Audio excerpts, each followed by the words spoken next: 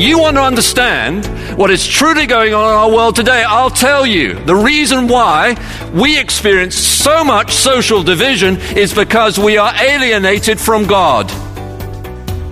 The reason why our countries, our societies, our churches are at war with each other is because they are fundamentally at war with God. Welcome to the God-Centered Life with Josh Moody. Ephesians chapter 2, verses 11 through 22. The series is called The Heavenly Places. This particular study called He Himself is Our Peace. Josh Moody is senior pastor of College Church located in Wheaton, Illinois. Thanks for joining us for this study. Rather broad brush stroke for our opening there. Sometimes thought of as a cliche, but in the light of that statement, are we anticipating Jesus is the answer? Landing from the personal all the way to the global geopolitical?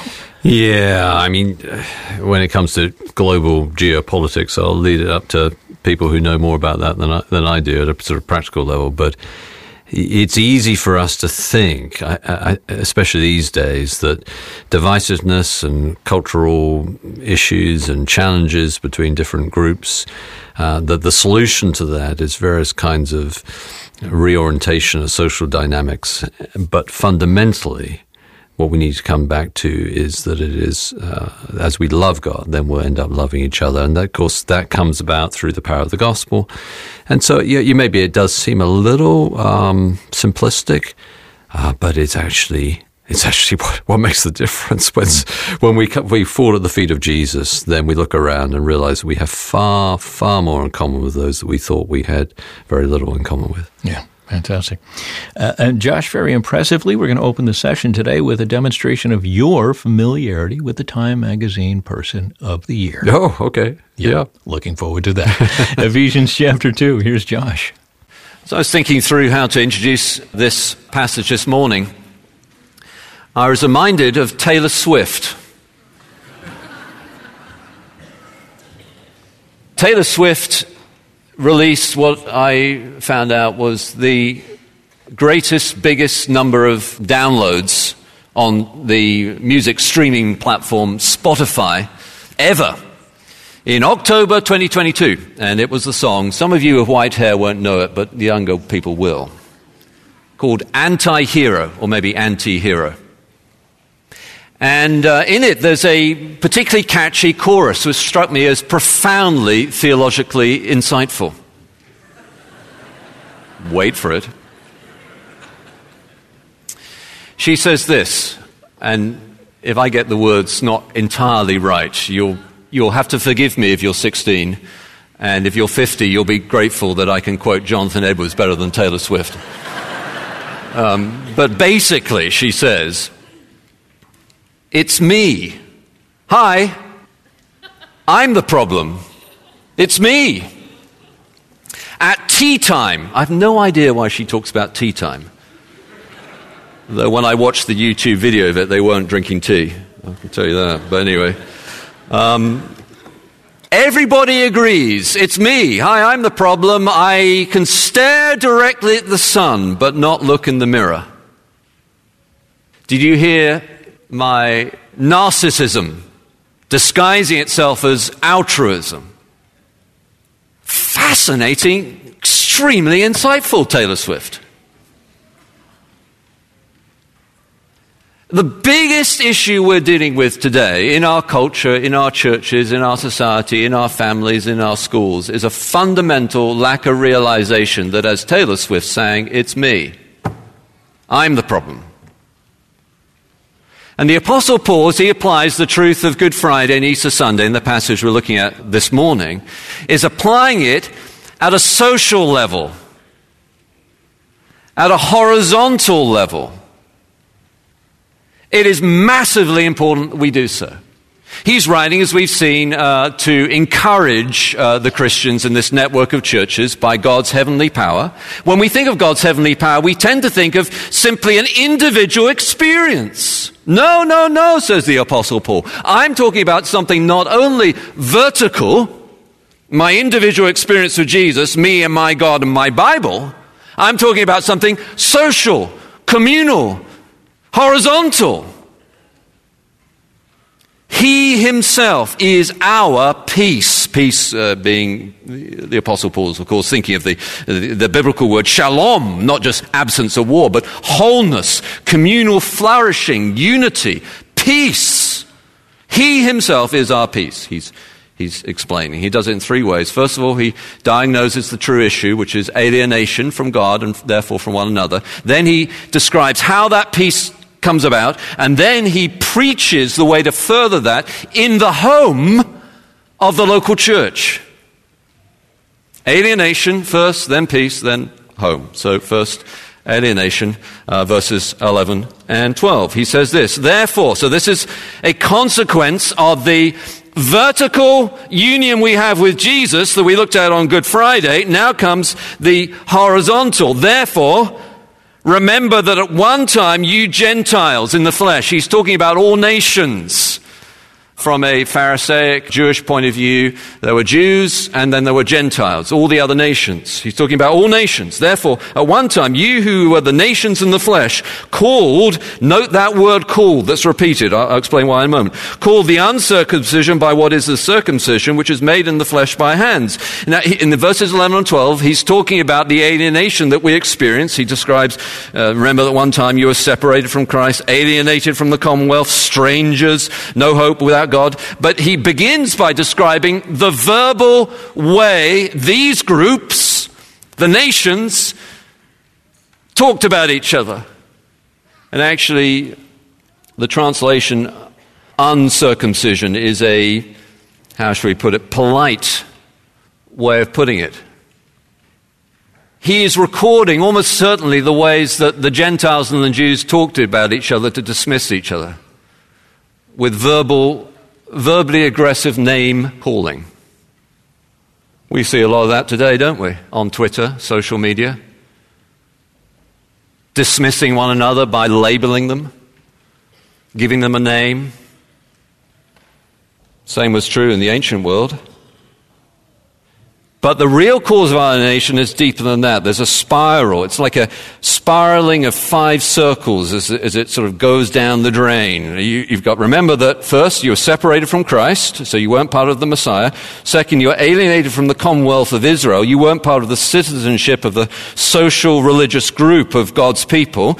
You were strangers to the covenants of promise. That is, you were not receiving the promise fulfillment of the covenants of the Old Testament, which the Apostle Paul knew were all pointing towards a fulfillment, a promise fulfillment in Christ. You were strangers to that. Therefore, you had no hope. There was no hope of resurrection because you were alienated from Christ and alienated from his commonwealth. And so there's no hope for the future. And fundamentally and foundationally, you're without God. So says the Apostle Paul, you want to understand what is truly going on in our world today. I'll tell you, the reason why we experience so much social division is because we are alienated from God.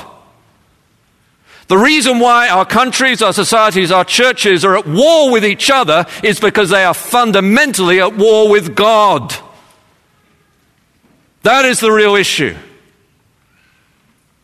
The name calling, the verbal aggressive communication on social media and in politics and in society, all the divisive, dismissive language is merely a symptom of a root cause as he spirals down and down and down, fundamentally, without God. That's the issue. Our alienation is a symptom of an alienation from God. And the greatest philosophers of our day have entirely missed this. Le Monde, the French magazine, Le Monde, the world, said that the greatest piece of literature written in the last 100 years was a book called The Stranger by Albert Camus. And The Stranger, you may have read it at school perhaps, it's a well-known text, describes how a particular French man called Meursault kills an unnamed Arab. And the reason why I think Le Monde described it as the greatest piece of literature in the last 100 years is because it describes the alienation of our world, the divisive dismissiveness whereby a privileged colonial French man can kill an unnamed Arab and it's nothing. It's nothing. It's nothing. And he explores this dynamic in profound and fascinating, interesting ways. But nonetheless, he utterly misses the root issue. The only way we're going to love other people is if we fall in love with God. The reason why we are divided from one another is because we're separated from God.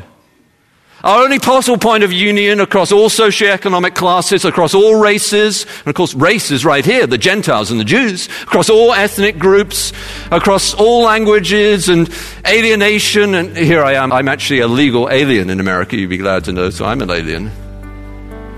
Our only point of union must be God himself.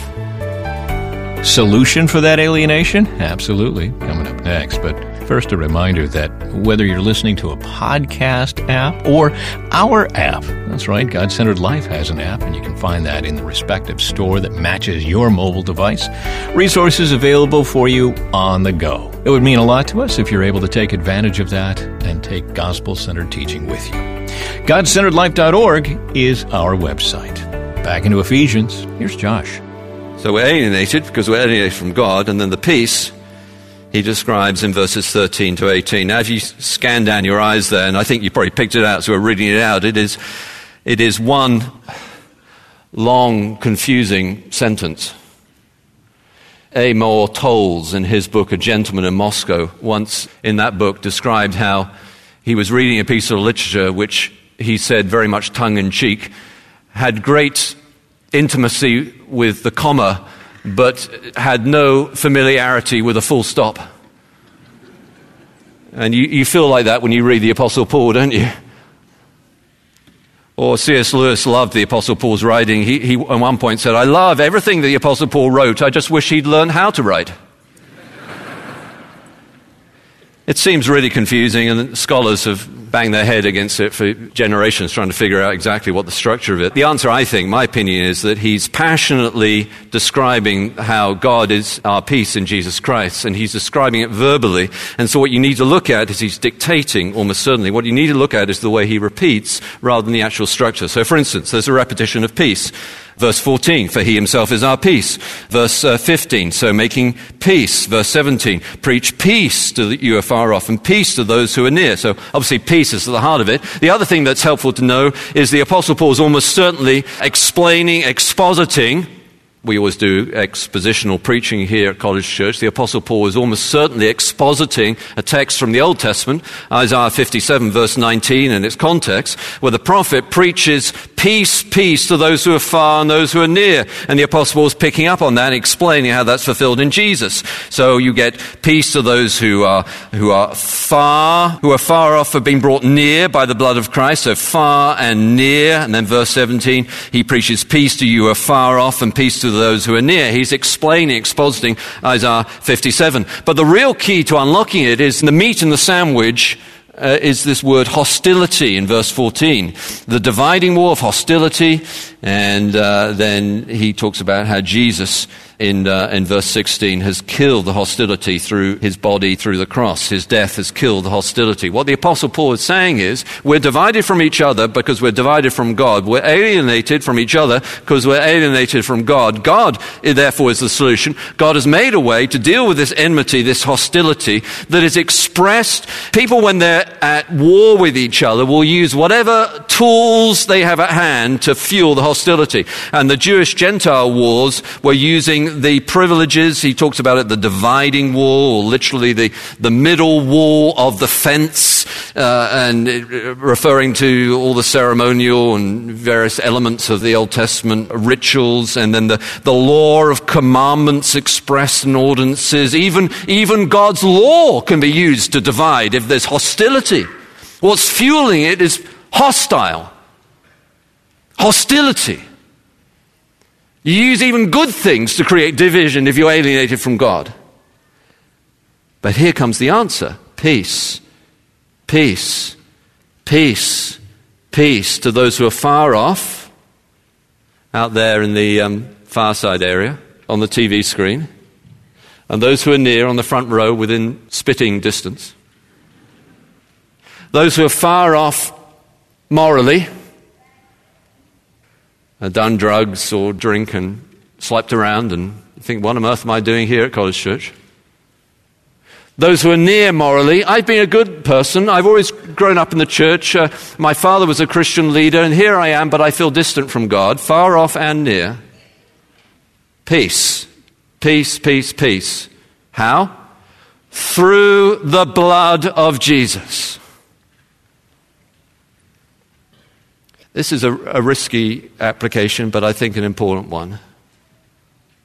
The way we are going to find unity as a society, as a culture, as churches, is not through a rainbow coalition of multicolours, but through the red blood of Jesus. He is our peace. He killed the hostility. We are divided from each other when we minimize the cross of Jesus. When he fills our vision, Einstein said, there's no hope for peace in this world, but for the creation of a new person.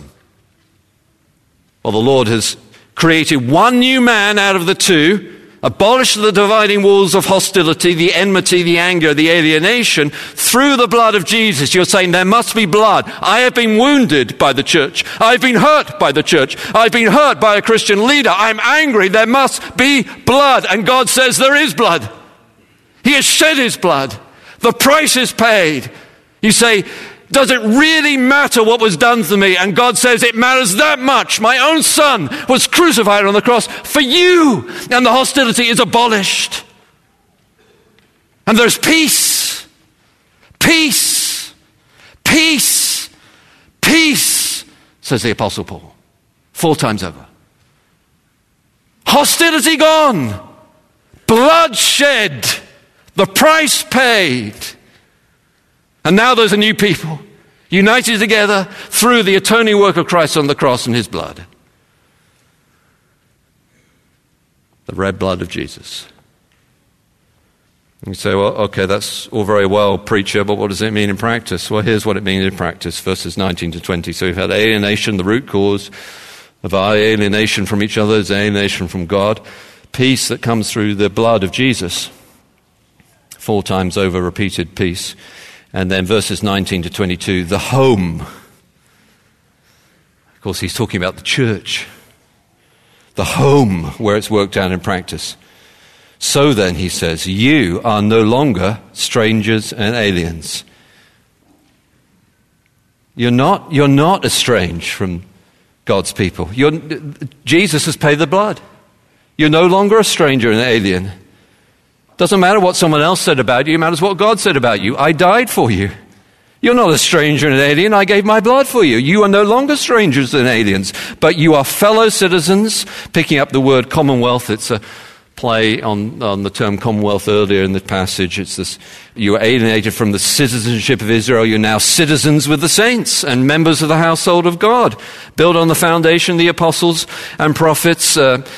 There's been a long conversation about what he means by the apostles and prophets here. I think and we'll look at this more later in our series in Ephesians, but I think he means the apostles who are prophets. Christ Jesus himself being the cornerstone. Again, he's expositing another Old Testament passage where the cornerstone, the foundation stone of the structure of God's house is now, he says, Jesus, in whom the whole structure, again, all this building, home language, being joined together, grows into a holy temple of the Lord, in whom you also are being built together into a dwelling place for God by the Spirit. So how does this happen? It happens, it's worked out in practice, in the local church. That's how it happens. And the local church is a place where the gospel is preached, and so brings people together. He's playing off the with language we saw on Friday night of our vertical union with Jesus. Chapter 2, verses 5 and 6. He's made us alive together with Christ. We've been raised with Christ. We've been seated with him in the heavenly places, these heavenly realms, the heavenly power of God. We've been raised vertically. We've been spiritually made alive. We're positionally raised. We're positionally seated. Our triumph is certain because he has won that victory. That is a vertical reconciliation with God. But now, says the Apostle Paul, there's a horizontal application of that. And he uses, again, 3 times over with language in the Greek, in the original language. You are fellow citizens with the saints because you've been raised with him. You're now with his people. You're joined together. You're with joined. And verse 22, in him you also being built together. So the gospel proclamation, when we raise Jesus, he draws all men to himself. When we look at him, we realize what we have in common. Him. And everything else diminishes into relative insignificance. Him. In him we have our peace. And that happens through the dynamism, not only of the preaching of the gospel, but through the power of God's Spirit. We are being built together into a dwelling place for God by the Spirit. The work of the Spirit, the intangible person of God by his Spirit who is here present, touching hearts and lives and minds, joining us together with Jesus and then joining us together with his people. He himself is our peace. Alienated from one another because alienated from God. Peace through the blood of Jesus, 4 times over repeated peace. And then worked out in practice in the home of the church through the proclamation of the gospel and the power of the Spirit that we experience together. In 2018, John and Stella Chan had a dramatic life reversal. They lived in South Beach, California, and had for many years run a popular donut shop. Stella Chan had a brain aneurysm, and their life was in crisis. Her husband needed to keep running the business to pay the bills, but he needed to care for his wife. What was he going to do? The whole community rallied around them. And for the sake of John and Stella Chan with the brain aneurysm, what they did is they made sure that every day, very early in the morning, the community went to the donut shop and bought all the donuts for the day so that John Chan could shut up shop, having got the business going, and then go and spend time with his wife. I've never been to South Beach, California. I hear it's great in December, so if you want to invite me to preach there, I'm up for it. But I guarantee you, that community was never so united as when they focus on that person. Here we are, we're a group of people from many different backgrounds and different experiences, and we live in a society that we are all aware of is fragmenting, alienated. And on this Easter Sunday, the blood of Jesus and the risen power of Jesus calls us together, calls us to the home of the church. What is the hope for the future of our society? It's the local church, says the Apostle Paul. You're being built together. Jews and Gentiles, all nations, every socioeconomic group. We don't even think about the name calling. We're now one in him. That's Josh Moody, and this is The God-Centered Life. We'll continue looking at the book of Ephesians when we get together next time. Josh, I have the GCL app on my phone. Do you have the GCL app on your phone? I do have the GCL app on my phone. Wow. See, anytime you want to listen to good gospel teaching, you have the GCL app. Yes, indeed. Very good. Yes, indeed. Well, we'd love for you to take advantage of that. The Apple Store, if you're of the iPhone persuasion, Google Play Store, if you've got the Android side of things. The sessions are on there, other resources as well. Portability.